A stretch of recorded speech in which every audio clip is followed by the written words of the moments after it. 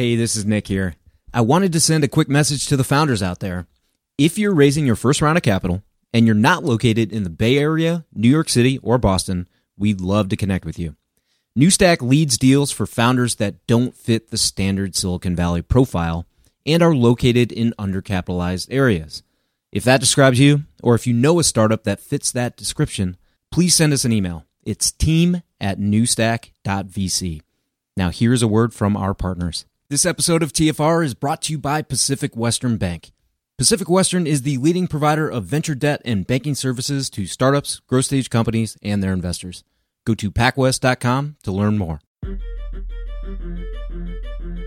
Welcome to the podcast about investing in startups, where existing investors can learn how to get the best deal possible, and those that have never before invested in startups can learn the keys to success from the venture experts. Your host is Nick Moran, and this is The Full Ratchet. Welcome back to another episode of The Full Ratchet.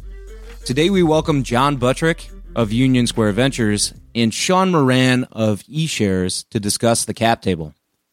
For some time now, I've been researching cap tables and who would be best to talk about them, and was pretty astonished when I came across eShares. This company has taken a tremendous amount of frustration and strain out of the process of managing ownership in private companies. And I was just really excited to see that they existed. Unfortunately, after I was able to connect with the folks at eShares and one of the major investors in eShares, they agreed to come on the show and help demystify the cap table management process. I'm very excited to find a better way and also to have the foremost thinkers on the topic right here on the program today. In part one of the interview, we will cover questions including, can you start out with an overview of what a cap table is and what one can expect to see on most cap tables? Can you mention some of the common issues you come across when reviewing a cap table? Many of the cap tables that I review are at the seed stage, and they're pretty simple. Why the need for an automated solution? What is a 409A valuation? What's the biggest value for investors of a clean and potentially automated cap table? And what's the biggest value for startups of a clean and automated solution? Those questions and more in part one of the interview today.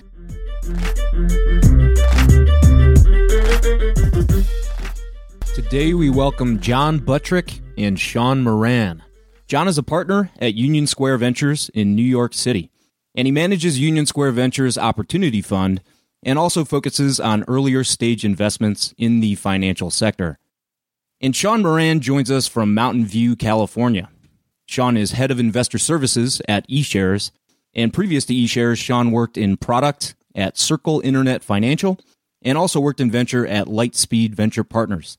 John and Sean, welcome to the program. Thanks for having us, Nick. Absolutely. Look forward to it. Absolutely. So, John, can you start us off by walking through your background and also how you became involved in venture capital? Sure. So, my primary graduate schooling was law school. To law school, and then after I graduated, I joined a large law firm in New York.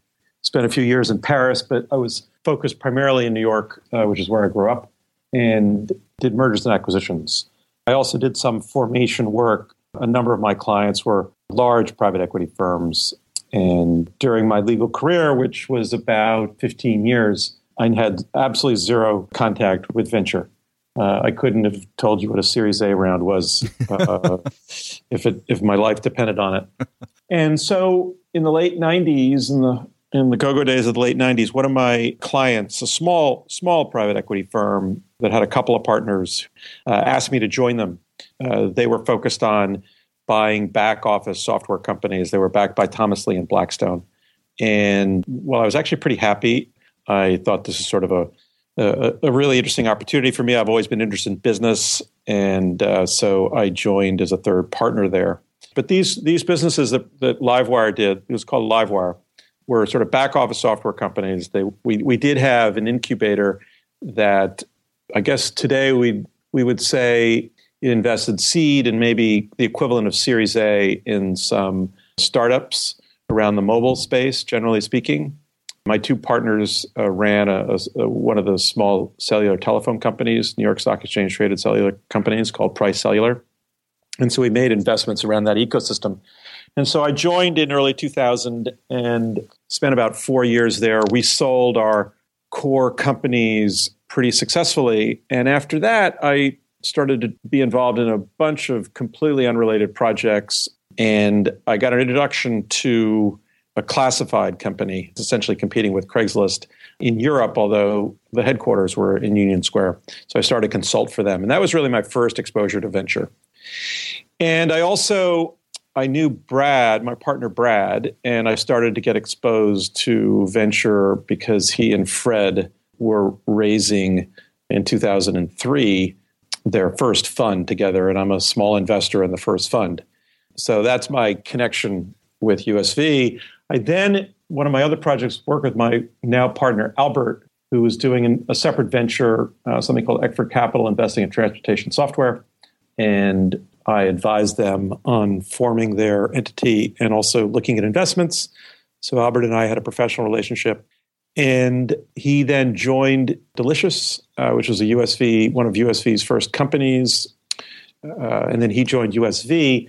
And then I talked to Brad and Fred and Albert, probably starting in 2009, about starting a later stage fund. They had made some very successful investments in 2006 in companies like Twitter and Zynga and Etsy. But we run relatively small fund sizes here. The 2004 fund was $125 million, and they were unable to follow on to their best investments. And so in 2010, I joined the firm halftime when we formed the USV, the first USV Opportunity Fund, which is essentially a later stage fund. It's a little bit more than that because we do think of it as an opportunity fund, and we generally think of it as involving investments in companies with valuations north of $100 million that have less downside risk than our sort of core early stage funds. Right.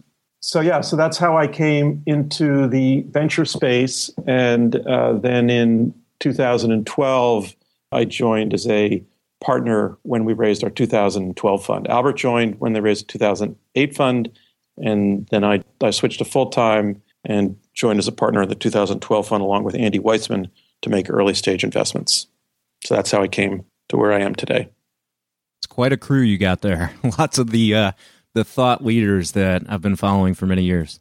Okay, and then Sean, on your side, can you walk us through your story, your path to eShares, and then also your role there? Absolutely. So I started my career at Ernst & Young, focusing on financial statement audits and then also working on some transaction analysis. Then I joined Lightspeed Venture Partners, as you mentioned. So I started there focused on financial analysis. So existing investments, looking at portfolio companies, how they're performing, where we should double down.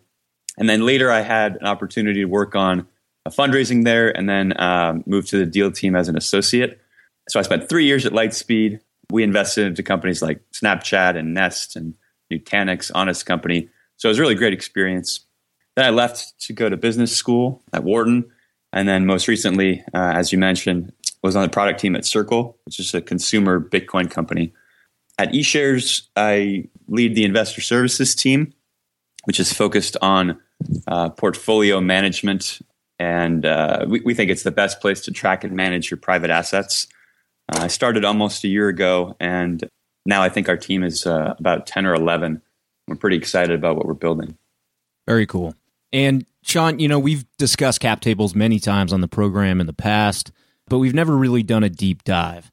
So just to get everybody on the same page, can you start off with just an overview of what a cap table is and what one can expect to see on most cap tables? Yes. So a cap table actually is short for capitalization table, and that's the record of ownership in a company.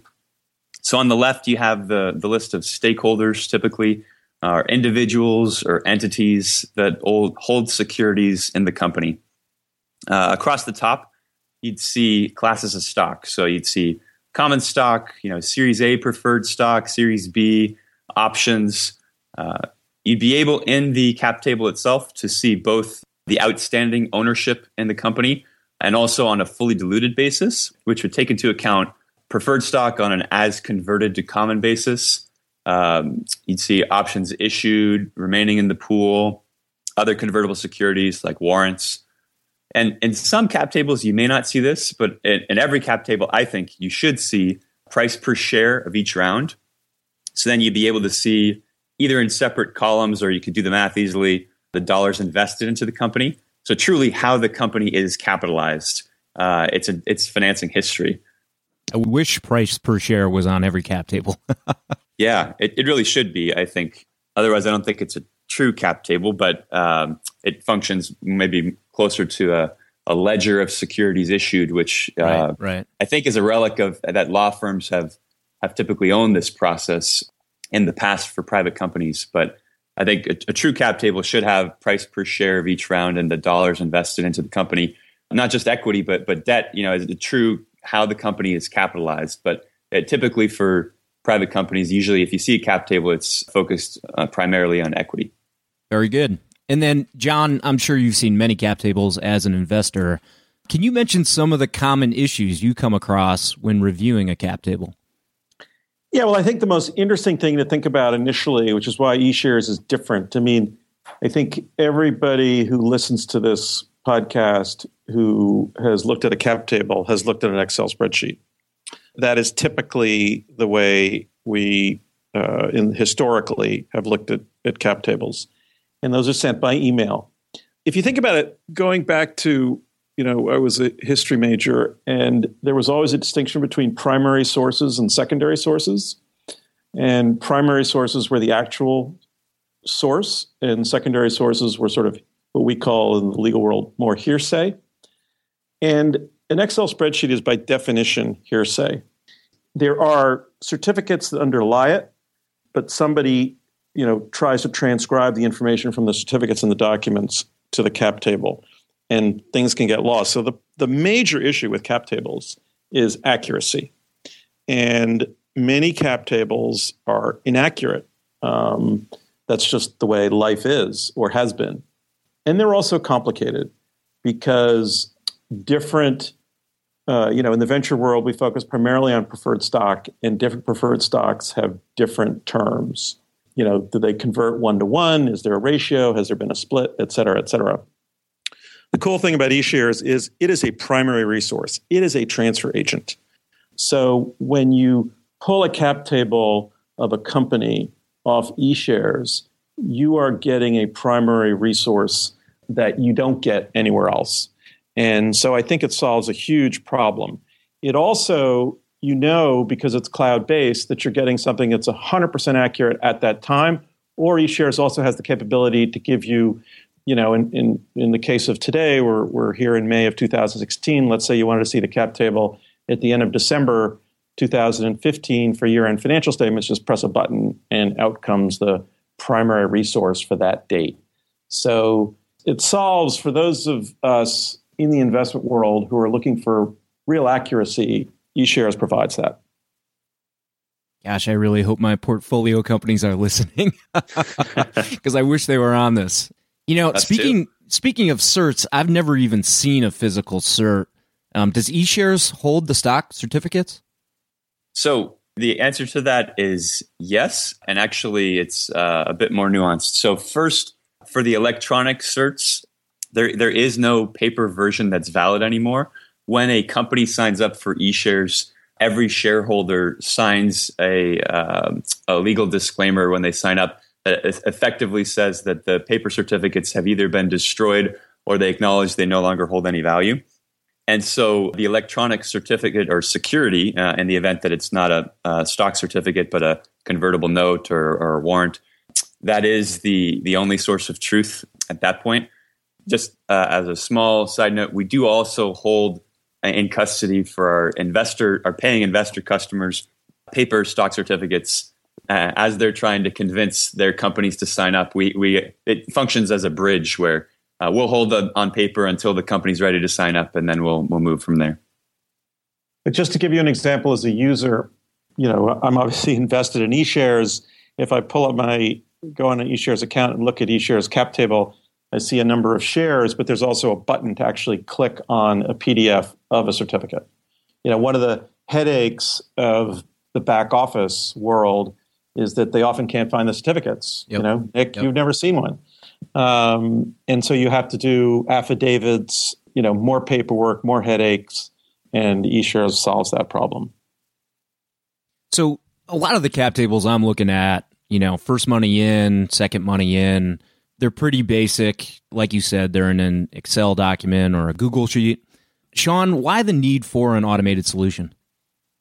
So I think first, for anyone that thinks it's crazy that in 2016 you're managing any part of your life on paper, we're there for you. I think if you're doing it on paper and then separately logging it into Excel, Google Sheets, John's point stands. You have this double entry problem, which is just there's this tremendous potential for errors. So what we fundamentally do at an atomic level is we bind together issuance and management into one step. So we fundamentally are a transfer agent where we are responsible for issuing live securities. When you issue and manage in one step, that means all the securities you issue become the single source of truth for the company. So all these problems before with managing spreadsheets that you get to with version control go away because there's just one database that contains all the items in the company's ledger over time, issuance, transfers, any repurchases or terminations. And I think what you get and what our companies have seen, our customers have seen, is that when you do this electronically and the law firm's not managing the process on paper anymore, first, you remove the chance for error, but second, you really should save some money. So, law firms are expensive, $500 an hour to not just do all this work on paper, which takes more time, but then also reconcile when you do encounter, errors or issues. There's one reconciliation process in eShares, which is just to get your current cap table live on the site, and then no more. I think the last point I'd make is just that when you have moved to a digital answer here, it's just like many other things where you move from analog to digital, where there's just a lot more power as a result and flexibility to model your next financing round, run a waterfall analysis, produce a 409A valuation. All of those things rely heavily on the company's cap table. And if you're managing it in a separate spreadsheet all the time, then that means you're constantly having to rejigger that spreadsheet for every new scenario you might want to look at, versus it's just maintained in a clean database. And then you can make use of building on top of that, which is what we've started to do. Yeah, speaking of 409A valuations, can you touch on what those are? Sure. So 409A is actually a section of the tax code. So the IRS essentially looked at all of the, as John had mentioned earlier, the go-go days where, companies were issuing options and, they certainly were priced significantly lower in the 90s than maybe what the options should have been worth. And so the 409A valuations were brought in essentially to say, you should be doing on a yearly basis, really, because these should only be valid. You only have coverage for up to 12 months. There's a safe harbor mark that you meet there. You should be refreshing the company's valuation every 12 months at a minimum, or maybe more often than that if there's been a material financial event. And so this quickly turned into a racket where there would be these valuation shops that would just essentially only offer this service. And it would cost companies a lot of money to run the valuation. Mm-hmm. And so we saw that this wasn't, I don't imagine, the pitch to John and USV when the company, when eShares started, is we're going to turn into the world's valuation practice for 409A. I don't think that would be a big enough market for Union Square. But I think this fit into the kinds of things that you could do more easily if you had a database that maintained company ownership. Because if you feed the company's cap table data and financial data from QuickBooks or Xero accounting directly into the valuation model, you could save a lot of time. You could do it for a lot less money. And that's what we've started to do. So I think we run the largest 409A practice now for private companies. And it starts at $25 a month for coverage. So one of the things startups are concerned about is, am I actually covered? Can I issue options to my employees at a price that is defensible in audit? And so that's where our evaluation team can help. At this point, if you're a VC, you've heard of Carta. You've probably even accepted securities from a portfolio company on the platform. It feels like every new company is using Carta, and there's already 16,000 VC-backed companies on the platform. They also offer tools and services for VCs like fund administration. Carta has an army of fund accountants delivering high-quality service and dedicated teams of engineers, constantly improving the functionality of their user-friendly investor platform with in-app quarterly reporting, real-time fund metrics, LP portals, and more. It's also easy to switch from an existing fund administrator or to augment your in-house team with their service. Learn more about their services at carta.com/investors. And this episode of TFR is brought to you by Pacific Western Bank. Pacific Western specializes in providing financial services to startups, growth stage companies, and their investors, helping to navigate financial obstacles by providing access to funds and expertise. Pacific Western's customized products and team of venture banking specialists provides a banking experience designed specifically with startups and VCs in mind. If you run a tech company or if you invest in tech companies, it's strongly advisable that you build a relationship with the folks at Pacific Western. Go to pacwest.com to learn more.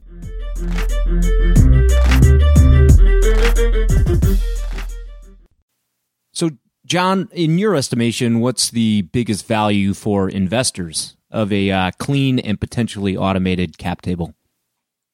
Well, I think I talked about one of them, which is that, which I think is the most important, which is that you're getting capitalization information from a primary source. So it's 100% reliable, which is a critical element. Mm-hmm. And number two is you get consistency. Like I get a lot of cap tables. They're formatted in very different ways. And eShares has a very standard format that obviously will iterate on over time. But it's great for me because I know exactly what to expect. And I think anyone who spends a lot of time on cap tables appreciates sort of a consistent approach because it's all over the lot right now. And the third thing is, Sean has been talking about what I call the VC product, which is, we'll show all of our investments in a particular fund on one screen or all of our funds on one screen. There's a lot of data analytics that you can do off that. And, there's just no other way to do that unless you've got a powerful cloud-based system. You're a seed investor. I don't know how many investments you have, but, how complicated is it for you to pull up, aggregate data and analyze it? It's not possible. Yeah, it's not possible. You could hire an intern all summer to do some really basic things. And, I think eShares is working on a product that's it's still sort of in internal phase, but it's a big focus for us in the team in 2016 that is going to make all of this a lot simpler. And the people we've talked to who run seed funds and VC funds look at this and go, can I get this yesterday? So I think there's a lot of interesting things that an automated cap table, a cloud-based automated cap table can provide. I think we're just scratching the surface. Yeah. Between my partner and I, we've got a little over 80 investments, and I couldn't imagine every quarter pinging all these founders for the updated equity breakdown. I mean, it's just not possible. I mean, there's no way that I could get access to this information. So if I had a group of LPs invested in a fund, I don't even know how I could generate the reports without some sort of automation on the cap table. Yeah, Nick, let's talk. I didn't realize you're that prolific. 80 investments. You really need a solution. So we have this. We have the same last name. No relation, but I'll still give you a family discount. And there are other parts of it. I mean, Nick, I don't know if you have audited financial statements, but our analysts and every analyst in every VC firm and private equity firm. We're starting in VCs, but I expect to go much broader than that over time. there's this huge year-end process where, just as you say, you've got to get the most recent cap table at the end of the year. You've got to collect all the documentation relating to each investment. It's very, very cumbersome. What if you had all your 80 companies on eShares, and for each investment, there was the documentation for that investment, and the cap table was up to date, and you just gave your auditor read access to that information?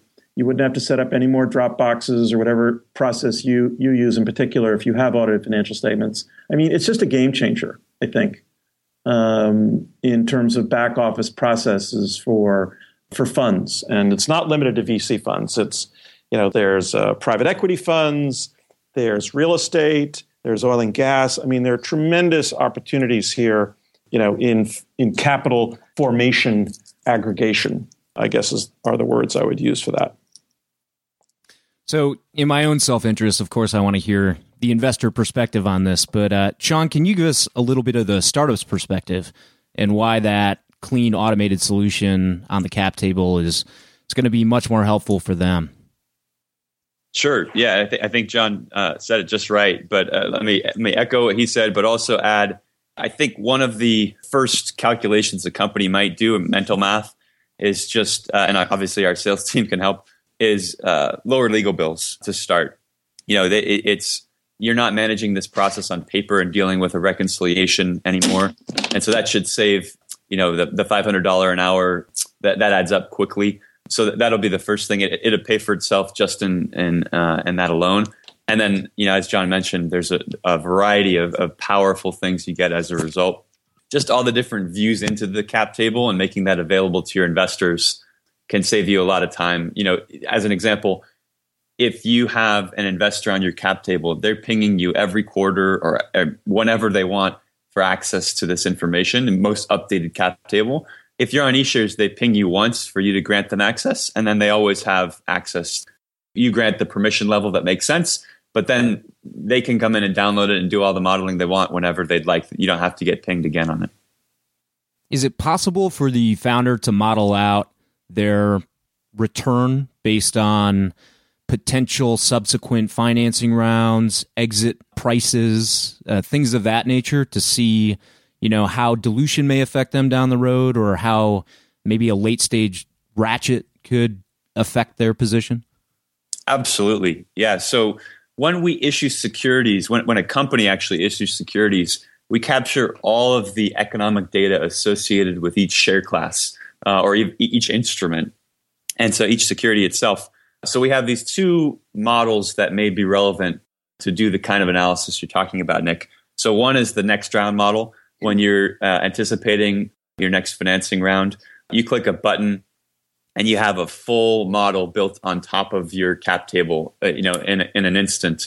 And you can immediately start tweaking assumptions on what the valuation would be on the next round and what kind of participation might you see from existing investors or from new investors coming into the round. Maybe you're doing a refresh of the option pool, or note holders, are converting into the round. All of that gets calculated for you. So you just plug in a couple assumptions, and then you can see the resulting dilution effect on your ownership as a founder or as an investor. You can use the same tool. The other analysis that may be relevant is the waterfall analysis, or the what would an exit scenario look like for the company? Yep. Because we captured the preference data, the liquidation preference data on each share class, the waterfall analysis connects the preference stack to the cap table. And so you can see the funds flow projected for each share class, whether they convert to common in an exit or clear preferences, and then also to each individual shareholder if you have that level of access. Unreal. I got to get a demo of this because I was just going to ask you that question. I'm glad you covered it. So you also touched on this option pool. And John, I've heard from many founders that are getting caught up in the option pool shuffle, so to speak. Can you describe what that is, and if eShares solution has an easy way to allocate the option pool to either pre or post money?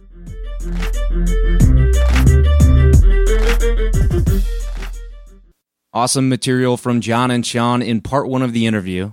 In part 2 on the cap table, we will address questions including, I've heard of many founders that get caught up in the option pool shuffle. Can you describe what it is? And if eShares solution has an easy way to allocate the option pool to pre or post money. I want to talk a little about employee equity. This has been an important topic of discussion on a number of different levels. How does eShares affect employee equity? Some view the market for eShares as too small. What's your response to them? I have heard that eShares struggled to raise capital. Was this the case, and how have you found the process? What was the Union Square Ventures investment thesis on investing in eShares? Does eShares expand beyond Silicon Valley? If so, how and what drives the future growth? Is there a data play here as well? It seems that many companies are trying to understand and aggregate the very data that eShares will own. How are you thinking about the data angle? And we'll wrap up part 2 of the interview with final thoughts on cap tables and what early stage companies should consider as they are raising money. Until then, remember to over-prepare, choose carefully, and invest confidently. See you next time.